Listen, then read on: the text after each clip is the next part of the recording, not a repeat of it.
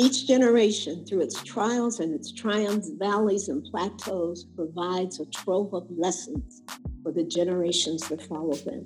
We advance by building on the work of those who have gone before us, and many of them are still among us to put us on game. Gen Activist is an intergenerational podcast presented by Rosa Rebellion, a platform for creative activism by and for women of color. Imagine it as a historical digital archive, remastered for contemporary use and permanent preservation.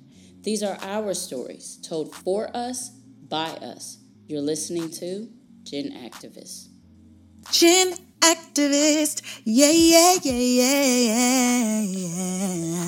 Welcome back to another episode of Gen Activist. We, as always, are so excited to invite y'all into our virtual living room, and we are really excited about our guest today.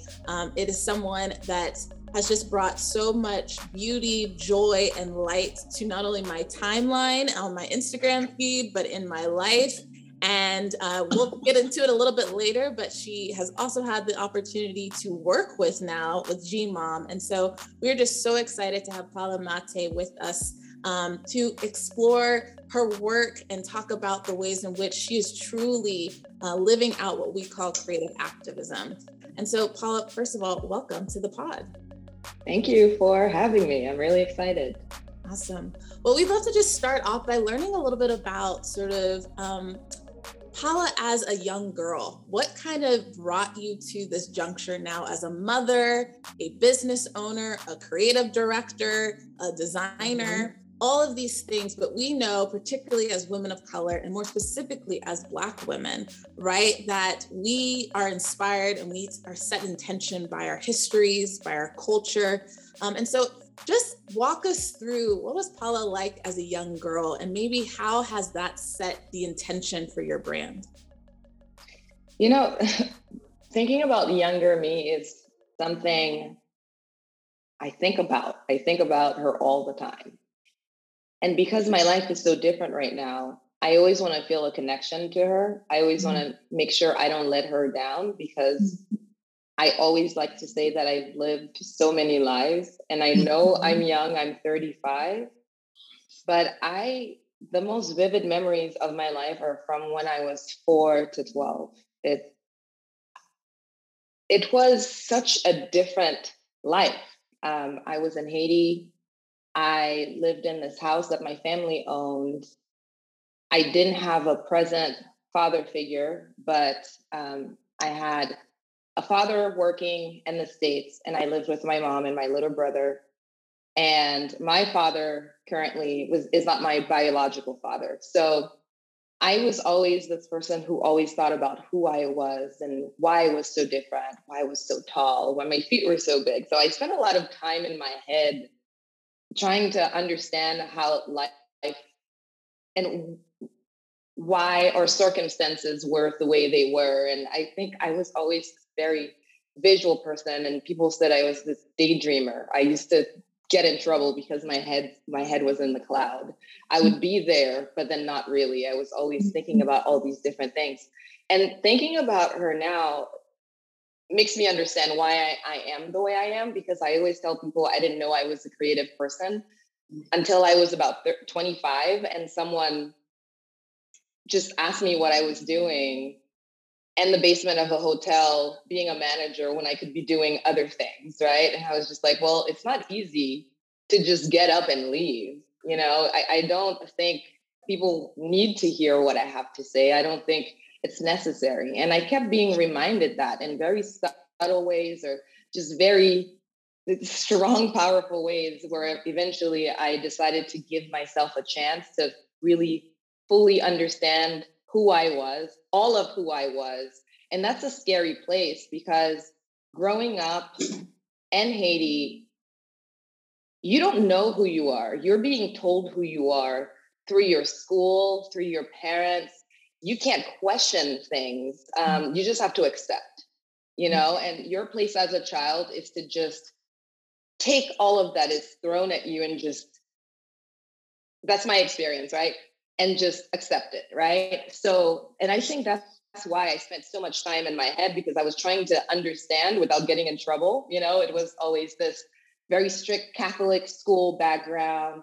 And I all of a sudden thought that my place in the world was to just be as gentle and quiet as possible, because otherwise I couldn't disrupt, I couldn't challenge, otherwise I'd get in trouble. Mm-hmm. So I almost wanted to make myself feel invisible. And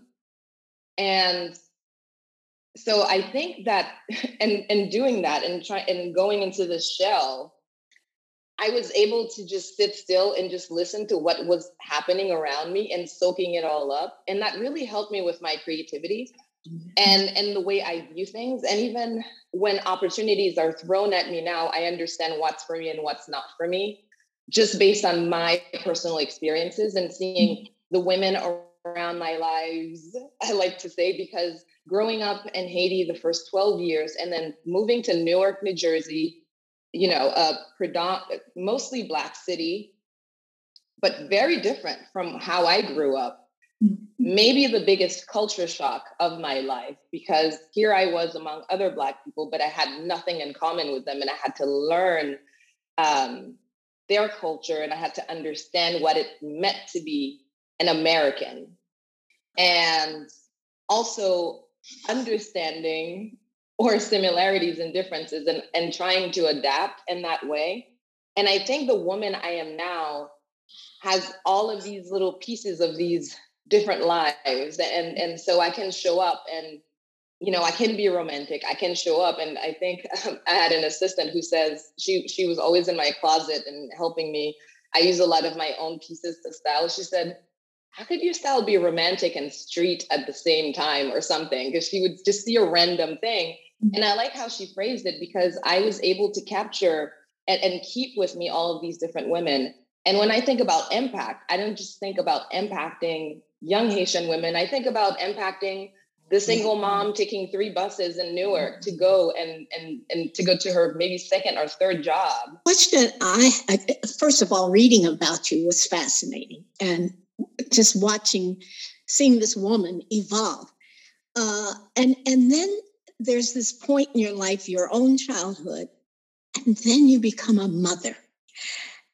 That's such an important transition. So probably one of the most creative things we ever do is to have a child, and dream for that child and be able to turn those dreams over so that child can have.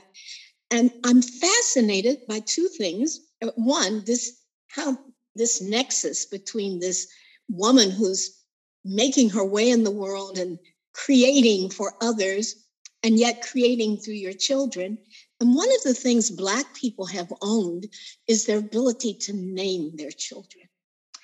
And I'd like you to, if you can share with us a little bit about mothering and still being a woman who's in the world, shaping the world. Part of your world that you're shaping is for your children to have a better world. So how do you blend all this woman you have become and are becoming through and your children? And if you want to talk a minute about what you were thinking when you named them, why their names are so important to you. Oh man. It's funny because both of their names came at the very last minute.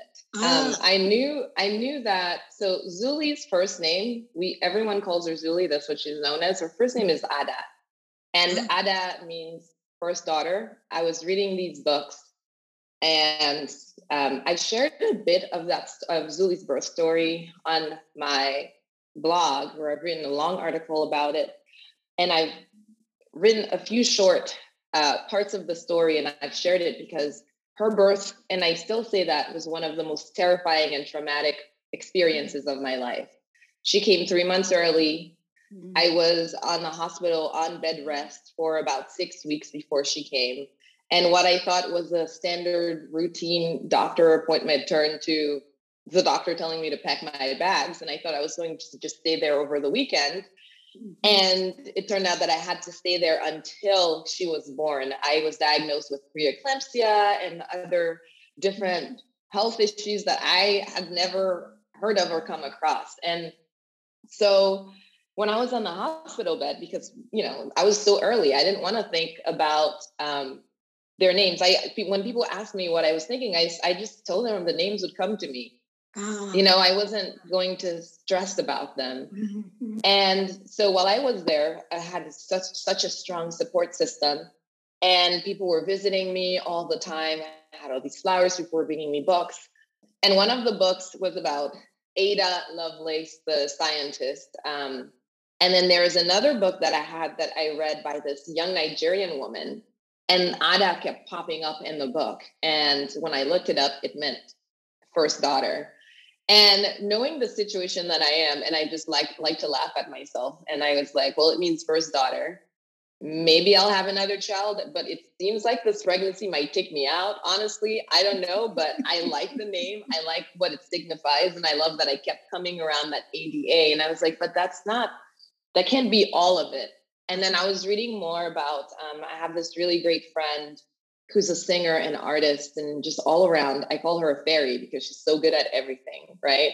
And she has this tattoo of El Zuli on her chest, and she talks about all these different goddesses and spirits. And I always was fascinated by her, I think, determination and always talking about these spirits, because in Haiti, if growing up in a Catholic school, you don't talk about these things, right? And so it was very strong. And I just remembered Googling while I was on the hospital bed, Googling El Zuli. And El Zuli, there are two sisters named El Zuli. So there's the dark one with a scar on her face, and she represents strength and motherhood. And there's a fairer one that represents softness and luxury. And I was like, this is interesting, because in my mind, I was thinking we could be all of those things. Like, why do we have to choose? So I love the name because I said, well, if we survive this, Zuli and I, she could choose which she wants to be at any time. And so I decided to call her that. That's her middle name. And then it turned out that we just call her that all the time. And at first I was telling my husband, maybe I'll just change the name entirely. Maybe I'll get rid of Ada, but we love it too, you know?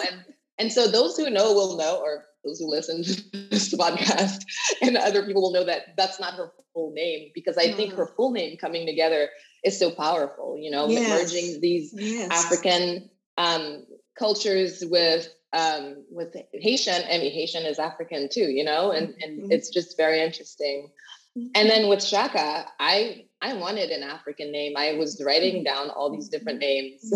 One of them, Renee, who works with me, who also attended the brunch, one of them, when you translate it, meant born in a time of misery or uncertain time. And she was like, no, that can be the name of your son. That's a little much. Like, so I remembered just settling, and I was like, it is Shaka, you know, it just felt right. Yes. And it was not planned that, you know, I would have a kid named Zuli and one named Shaka, but it just turned out to be that way.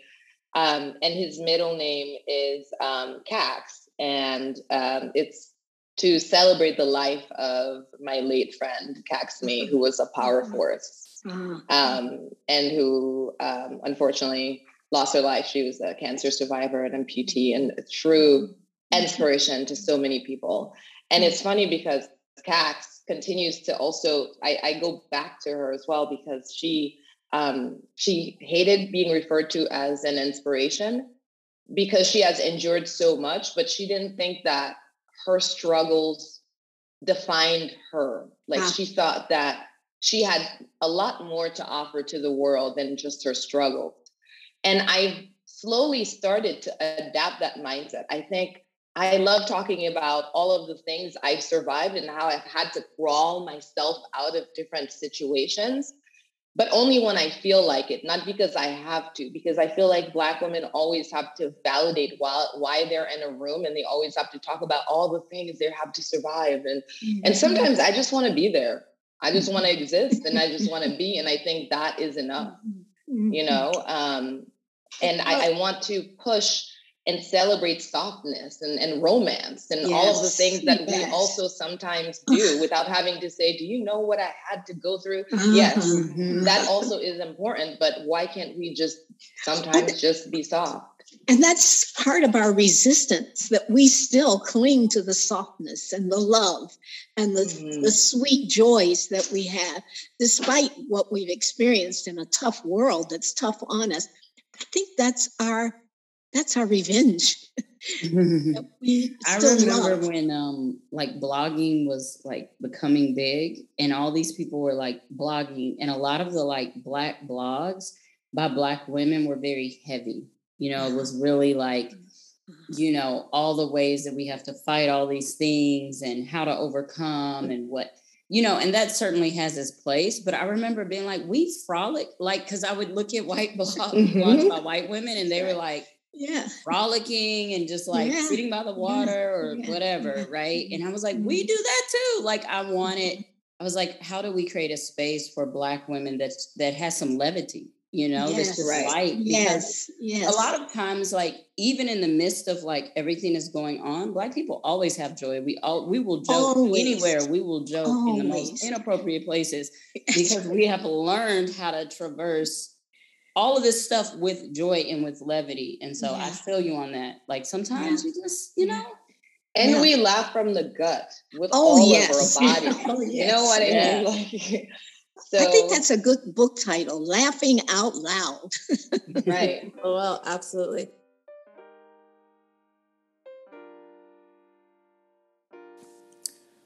Funjum means strong woman in Haitian Creole. And as we navigate all the world throws at us as women, and particularly as women of color, this brand motto is affirming, anchoring, and aspirational. At Rosa Rebellion, we believe in the power of women to change the world and build a more just and equitable future. Our innovation, our resilience, our resistance in the face of injustice is our strength. The story of Funjum and its founder, Paola Mathe, is a reminder to celebrate our brilliance, our beauty, and our boldness, even when the world says differently. So whether it's a beautiful head wrap, a bold printed headband, or a brilliantly designed caftan, step into your power and strength this summer, daily in pursuit of a more beautiful world. Enjoy 20% off all items as a part of Funjum's summer sale. Shop online at funjum.com and get inspired by following along the brand story on Instagram at Funjum.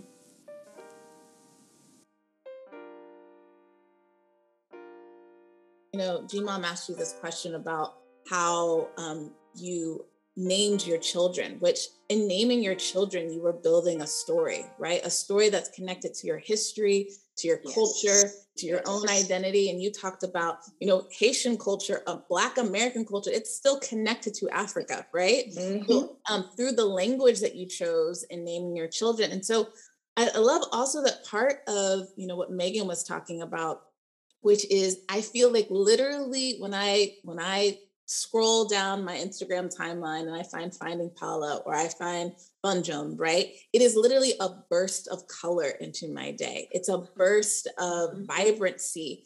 And because you've been so intentional about spotlighting the diversity of Blackness, the diversity of Black women, it allows us to find ourselves in the stories you're telling. And so I wonder if you could tell us a little bit about, you say you think about young Paola all the time, right? And so in some ways you are healing those parts of yourself as a child, but you're also creating space for other Black women to heal themselves, to not feel like the only way to see beauty in themselves is a certain hair texture or a certain skin tone. And so we, at Rosa Rebellion are constantly talking about this idea of the power of storytelling, the power of images to be disruptive to what you called the world thrusting a certain image on us, telling us who we can be. And you are a disruptor. The work of Funjum is creative activism. So I wonder, tell us a little bit about the origin story, knowing all of your skills as a photographer, creative director, you were managing a hotel, how you landed on head wraps as being this symbol of empowerment and being this symbol of creative activism that, again, has brought so much joy and color and brightness to the way in which Black women see themselves. Mm-hmm. So I remember, there are a lot of little stories that come together, but one that stands out was, I think I was about 18 or 19. And people used to tell me that I should consider modeling, right? It was this thing. Mm-hmm. And I remembered one time from campus, I took a train from Madison, New Jersey to New York City, and there was this casting. And it was a casting, and I don't even remember the designer, but I had to go to Midtown, and there were 2 Black men there.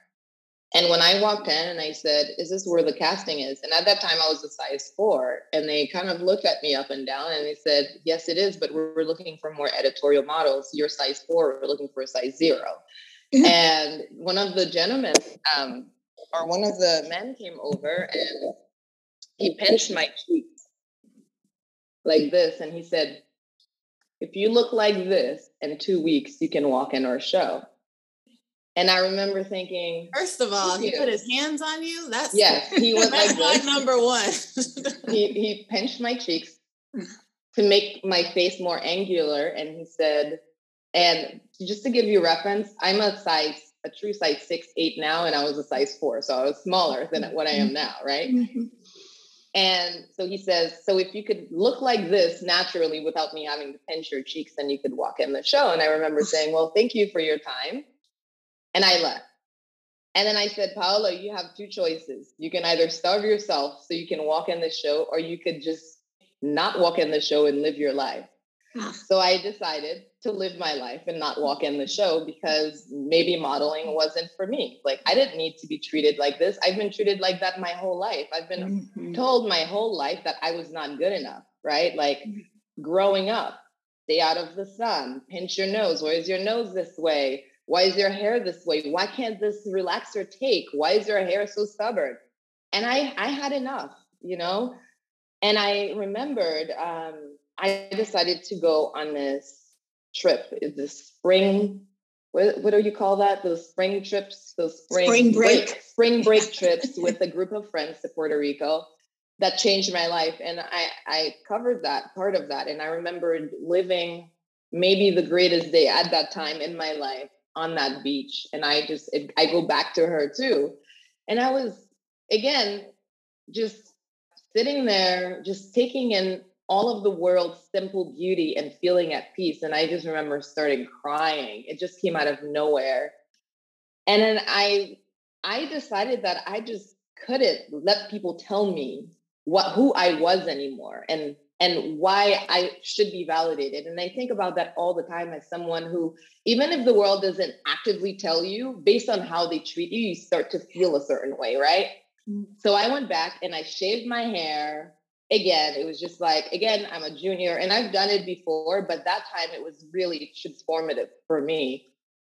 And I just remember thinking, I'll be okay, no matter, I didn't care for these guys. Like, they couldn't tell me who I should be. And it's funny now because I'm not a model, right? But I've been offered some really huge campaigns just for being myself. Mm-hmm. I've been flown across the world. I've had demands. So I wasn't just showing up and just being grateful to be there. I've had to ask questions and have my own demands. And there's so much power into that when you don't just let the world or people dictate who you are. And you should be. And I think when I create and when I do anything, honestly, I always think about, okay, even if this is not a popular thing right now, even if this, people will question it right now, does it feel right to you? Would you want to see that when you were 11? Or when you get older, looking back, would you be proud of that? So I think about all of these different things when creating. So that goes back. So that's shaving my head, started wearing head wraps, and thinking about people when I was younger telling me to not laugh too loud and to not do all these things. So the head wrap made me stand taller. I'm 5'10". So I wear, 3-4 inch heels. I stand really tall. And then you add another 3 to 4 inches. I'm tall. I show up. I am no longer invisible. I am very visible, right? And so the head wrap became this extension of me where I started wearing it all the time. Mm-hmm. So while managing these restaurants in Harlem, way before I started Femme Jam and just living my life, people came up to me. So it was this thing that even when I was fighting it, people were still coming up to me and were saying, where'd you get your head wraps from? It just became part of my personal style. Mm-hmm. And so I decided one day after my answer wasn't enough, I just went to Google and I was like, head wrap shops. And I couldn't say anything. I was just like, why are there any head wrap shops? Why can't I just like look for head wraps? Because women, again, Black women especially, we are so creative and innovative, and we've been wrapping our heads. It's part of different culture. I'm not talking about the cultural or the historical, I guess, ideas behind it. I'm just talking about, in general, what we do with our hair and how we've constantly had to express ourselves and our beauties.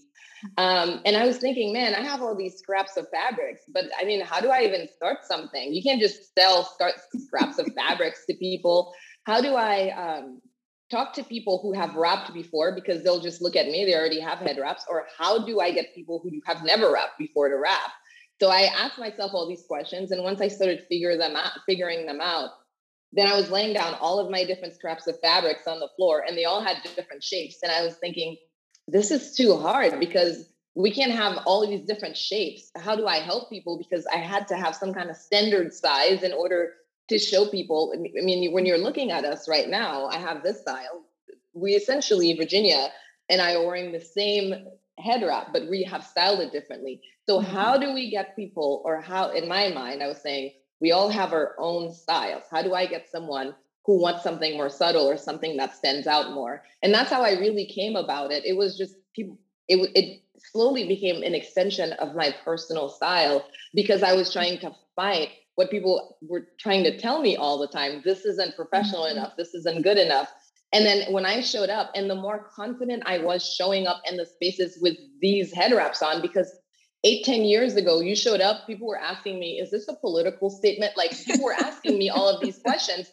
But now women walk in any room, and I'm not saying it's because of me, but I'm saying we have gained so much of our power back collectively over the past 10 years. When I see all of these different new initiatives, or women talking about just hair in general, we have walked into rooms, and we've constantly been able to fight what the world is telling us not to be proud of, you know? Our hair has been politicized over the years, you know? And so I think in some ways it's a response to that. Yeah, I think about, like, when I'm listening to your story, right? You said there's not this one thing that led me here. There's all these little stories along the way, right? And when you talk about your childhood and, the way that you were internalizing everything around you, not just the words that were spoken, but the way that you were treated, which I think, we all do that, right? So when I look at your Instagram, and your Instagram is Finding Paola, I think that that's what you've done, right? Like, all of your stories, you're constantly like searching and finding, yourself in this, story of life. And so this might be a question that takes a little bit of thought, or might be a little bit hard, but like, what do you feel like you found? So I don't think it's hard at all, because I ask myself that all the time. Yeah. It's an ongoing process. I found a lot of myself, but I continue to find new things about myself. Motherhood has changed me so much. And I think when I first had Shaka, people were asking me, how does it feel like to be a mother of two? I'm just starting it. I don't know what it feels like. I can't tell you, but now I can, Megan knows. Right. Whoa. Yeah. Right. Brand new. I'm figuring it out. Right. I think the thing is, looking back at me being a mother of two when Shaka was 1 week old or a few months old versus now are two different things. And it's hard as a mother. I feel like growing up right now too, and trying to find pieces of my story as a child, as the woman I am. It's just like, okay, so I need to understand how that made me feel. And when Zuli is saying, and she is very vocal about her feelings. Did I tell, she walked down the other day and she said, Mom, Daddy spoke to me in a tone that wasn't very nice, and that made me feel very sad. And I said, she just turned 4. And I was like, she is already better at expressing herself than I was when I was 16 years old, So I think it's just being a mother, and being who I am, and going back and finding all those things that shaped me. I'm also always facing or going back to all the traumas I've lived and trying to be better, and and I'm not going to be perfect. No, but I'm willing to be open, and I'm willing to hear And I love that because I'm 83 years old and I'm still becoming. And that's part of what gives me life now. I'm still becoming. When I meet young women like you, I'm still becoming. When I have grandchildren, I'm still becoming. My faith in God is still becoming. So it's just I think that's what life is, becoming. But I wanted to go back to something you said the other day, and it gave me a lot of thought, and I want to put it forward because I was making meaning of it for all of us. When you were standing there with my daughter and you said, I've embraced everything that maybe I thought the world didn't think. And it started, and you said earlier about spirit. And I think you can engage me on this, but I think it has helped me to say, first of all, the world needs beauty. It needs beauty. And Black women offer so much of that. But beauty comes from whatever your physical may be. If you infuse it with this spirit, it is the beauty the world needs. So when you walk in a room as you are, I don't know. I don't know if people want to dissect this or that. They see this essence of beauty from the spirit that lights up everything we are physically. And so you led me into a lot of thought just by that. So I think it's a little pearl I discovered, but respond to it.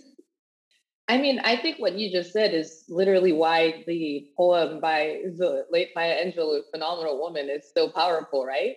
It's just understanding that essence. It's just understand saying, I will define who I am, and all of these different things that you thought were your flaws are your powers, essentially, because you've embraced them. And That's right. and once you've accepted and embraced them, no one can say anything, and no one can truly affect you in the ways that even. And the thing is, I think sometimes people say things or do things, they don't even mean it. They don't even understand that the power behind their actions or their words. It's all about how we internalize things based on yes, everything. But when you walk in a room, my daughter said, when you walk the room, you said, oh my God, she's beautiful. There's something undefinable about the essence you project that projects beauty. And I think that's what I want our young women to know. Our podcast the other night was about an artist invested in our finding ourselves. And there are two things. I'm a literature major, so I always go back to literature, but there are two things. So when you talk about being a young girl and dreaming and head in the cloud and maybe not so vocal, I think of Ralph Ellison's Invisible Man. He was in search of self, and he just felt, he lived in this basement. Nobody noticed him, and he wasn't there. And then he just went through this revolution, and he was in Harlem, and they had the yam carts, where they sold them. And he coined this phrase. He says, I am what I am. And I think that's the declaration. It's not I am, but he put that yam in there to say, I'm claiming all I am, this Blackness. I am what I am. And I think that's what I hear from you. And when you smile and you walk in, that's what I see. So we need we create beauty that the world needs to see.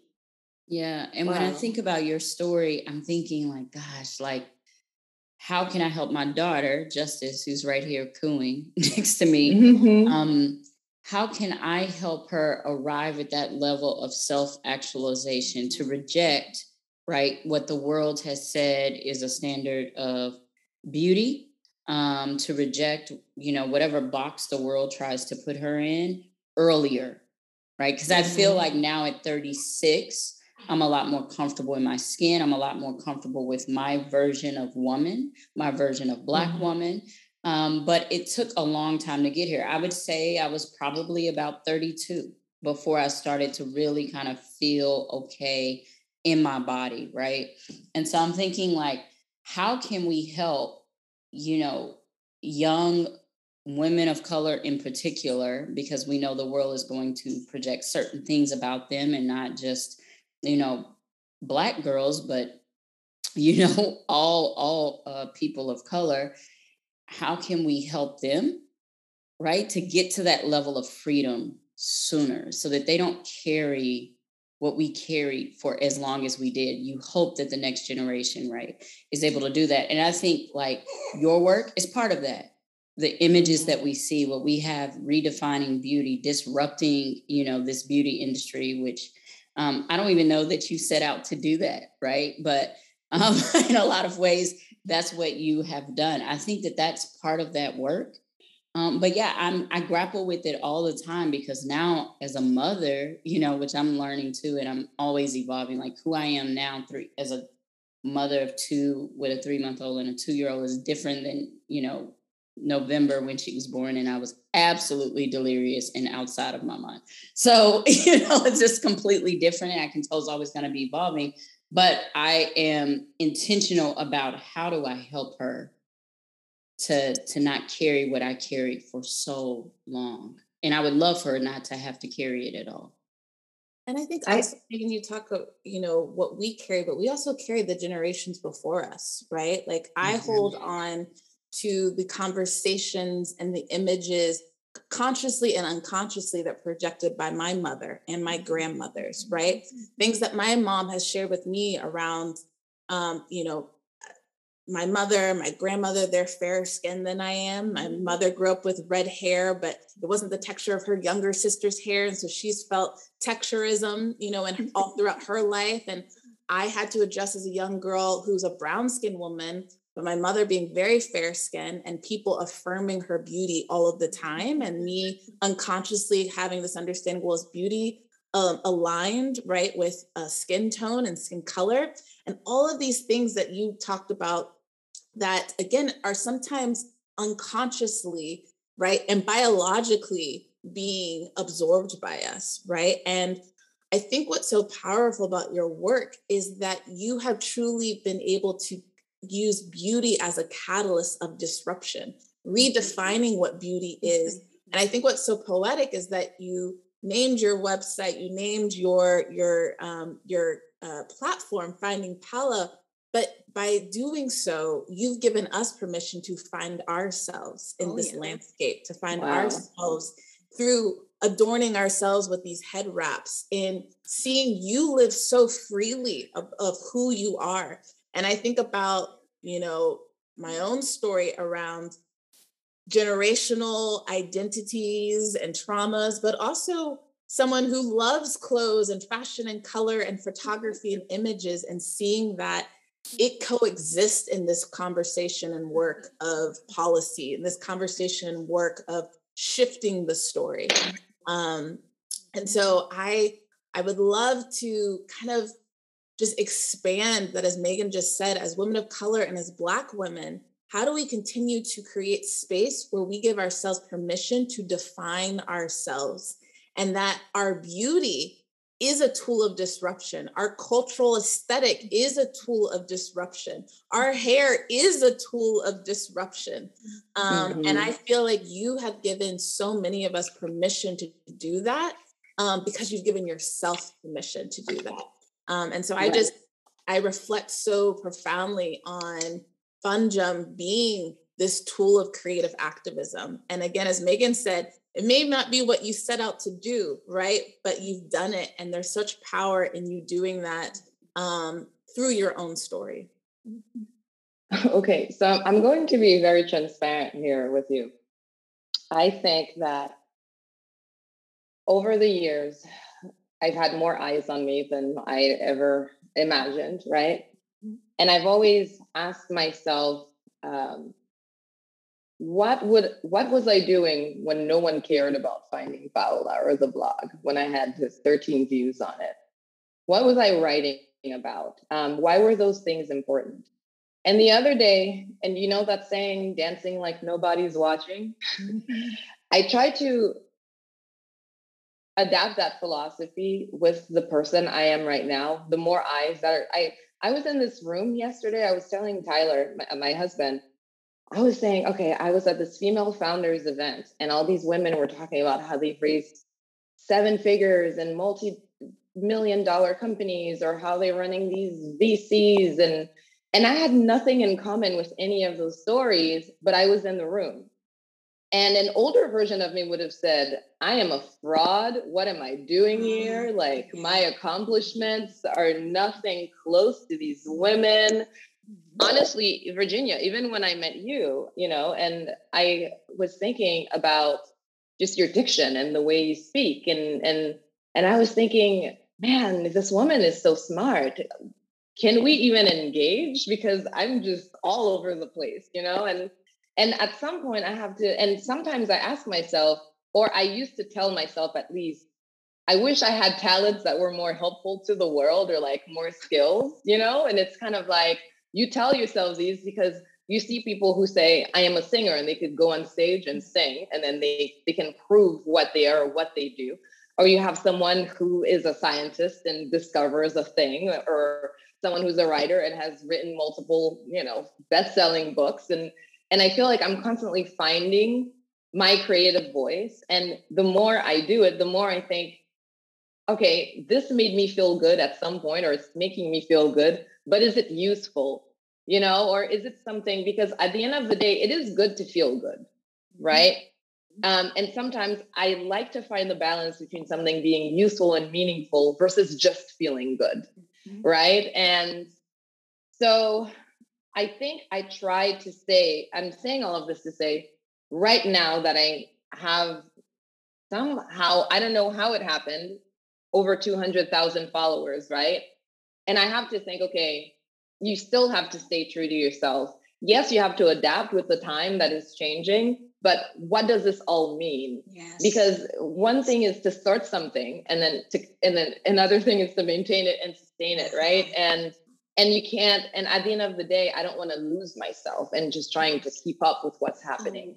So I try to embrace all of that I am. And when I have the mental capacity, I try to share all of, or different parts of myself, because I think sometimes also the world tells us maybe people won't take you seriously as a business owner or a writer if you're into fashion or if you're into beauty. And why can't we be into all of these different things at different times? I mean, there's a time and place for everything, but why can't we share those different things? Because I think the world is constantly trying to push us to be brands, to be a brand instead of a person, and trying to find a niche where we are multi-dimensional beings. We have different interests. We grow and we evolve. And the things I used to write about when I was 25 or 23 are not things I write about now, but sometimes it's good to go back and to look at the things. And honestly, generally, I hate listening to my voice and what I had to say, and I'm trying to be better at those things. And sometimes I go back and I tear up because there are truths to what I say that I truly believe. And then there are things that sometimes I think, man, I have grown from that, or I've learned enough to know that it's more complicated than that. So right now, what I'm trying to do is truly embrace all of who I am truly, and trying to understand how to express that in different ways, because not everything needs to be shared or expressed, or and I think sometimes we need time too to really fully understand what it is we're trying to share or express. But I think for me, it's really important to me to not just be boxed into one thing, Yeah. I think like the whole Instagram culture, the whole like people are brands, not people. It's like, oh, you can't even post your mama because your mama don't fit, your aesthetic, and all that stuff. It's like, it's so much pressure. And we were just not wired for that, right? Like we are all traversing this human experience, and we're changing, and we have to give ourselves permission to learn and to grow and to change. And sometimes like the pressure of like living up to a brand or what people have boxed you into, like strips you of that ability, right? Like me, as someone who has been very vocal about my thoughts about a criminal legal system, and as a civil rights attorney, like that part of me, right? So this part of me is the very creative side, which is actually my innate side. and the civil rights attorney side, sometimes I feel like, oh, well, now I've changed my mind about this. But publicly, I said this before. So can I say this now? And I have to consciously reject the like angst that I feel and say, no, I reserve the right to change my mind. And I should be learning and I should be growing. But it's such a struggle, right? It's and you have to be so intentional. Justice has a lot to say. Okay, Justice, it's your turn. What you bring up here, I hope I'm not going too far afield.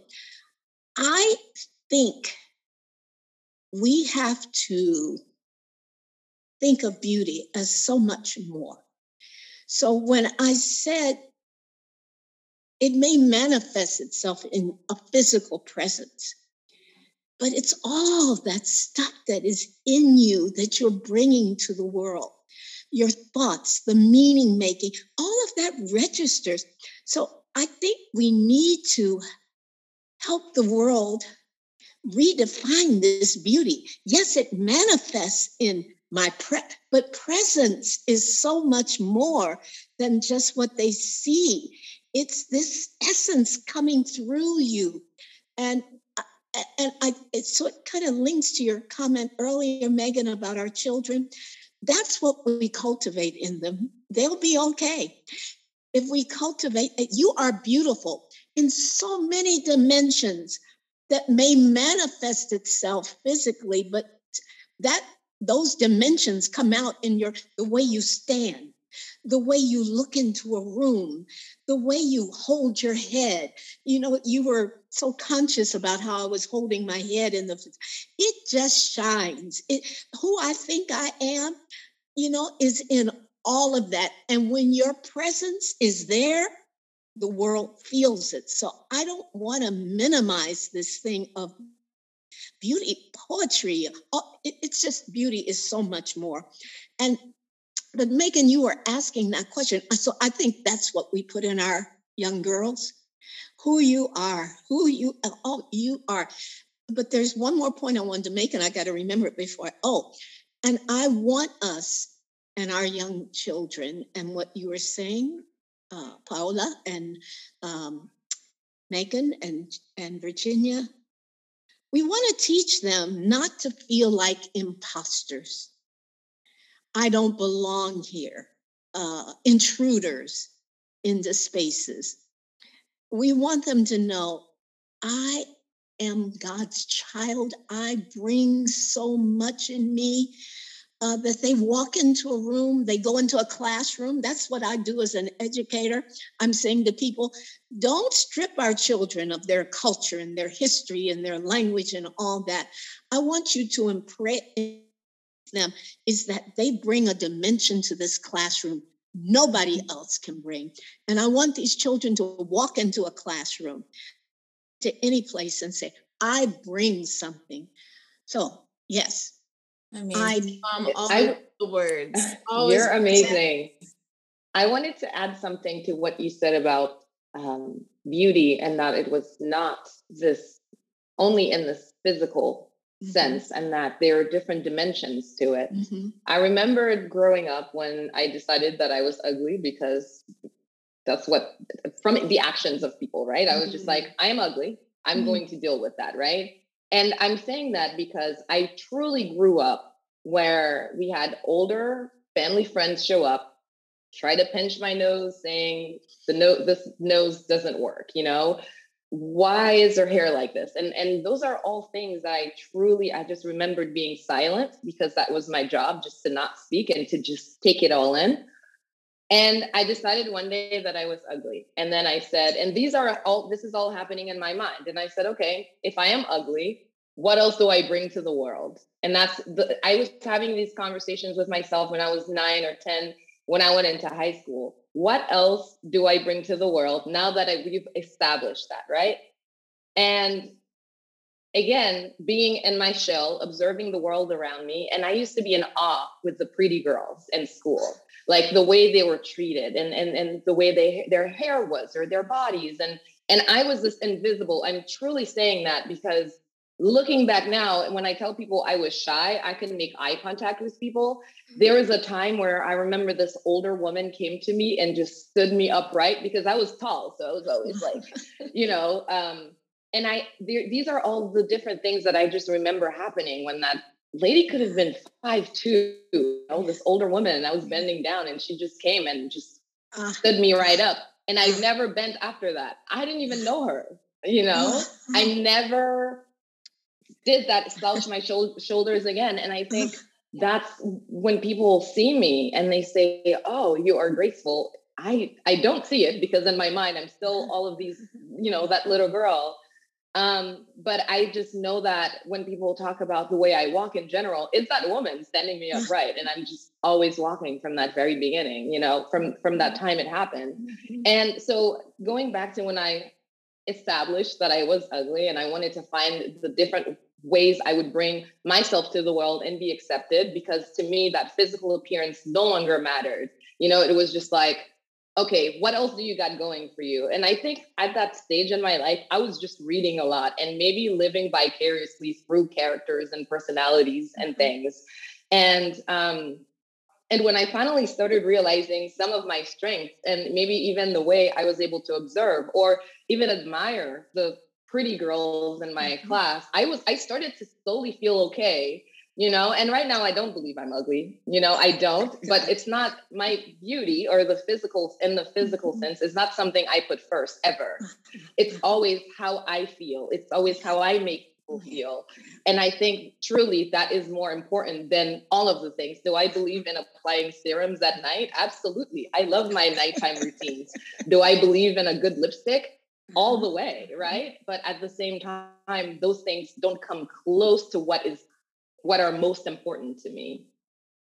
We usually ask this question, what's giving you joy in this moment? But I love that the translation, the literal translation of Funjum is strong woman. And so I wonder if you could end us by just sharing with those listening, what do you wish for women to feel? How do you wish them to feel strong in this moment, in this year that we're coming off of such a era of having to be resilient, having to do all of the things? We think about the Great Resignation and how that's impacted women, but we also think about the burdens that Black women specifically have carried in this moment. What strength do you wish that we all carry with us moving into this year? Peace all the way. I wish for peace because I think in this life right now, Black women are redefining everything that they've been taught, relearning, unlearning. And one commonality I've seen, at least in the past year, I've noticed that a lot of Black women have been talking about luxury. I want to see Black women in luxury. I've been seeing that theme everywhere. And I've thought about what luxury meant to me. And it is nothing like all the shiny things that you see, truly, right? And to me, peace is the truth. It's the real luxury of all, no matter where you are. And I remembered when I first moved to New York, I shared the story so many times. I had a few $100s to my name. I didn't know anyone. I worked 3 jobs, and even when I got my little wine from Trader Joe's and my $3 bouquets, that was luxury to me because I earned it. And coming out of a nice warm shower, and I was okay with that. I was like, this is living the dream. And that really, and I think about her all the time because I'm in a bigger space. I have these memberships. I'm being offered this and that. And sometimes I'm in those places that are luxurious and I don't feel the luxury, So my goal is to always make sure that women know, especially young Black women, that luxury is not what you see, it's what you feel. And peace is the true and real luxury. And it's just hard to come. And even as I say that, I still have to check myself sometimes, and that's just really important. It's just making the most of what you have right now and finding peace and finding the luxuries that make you truly happy versus what you see. There's just so much being created and produced right now. And I think that sometimes that can get us off gear and you have to think about what's truly important.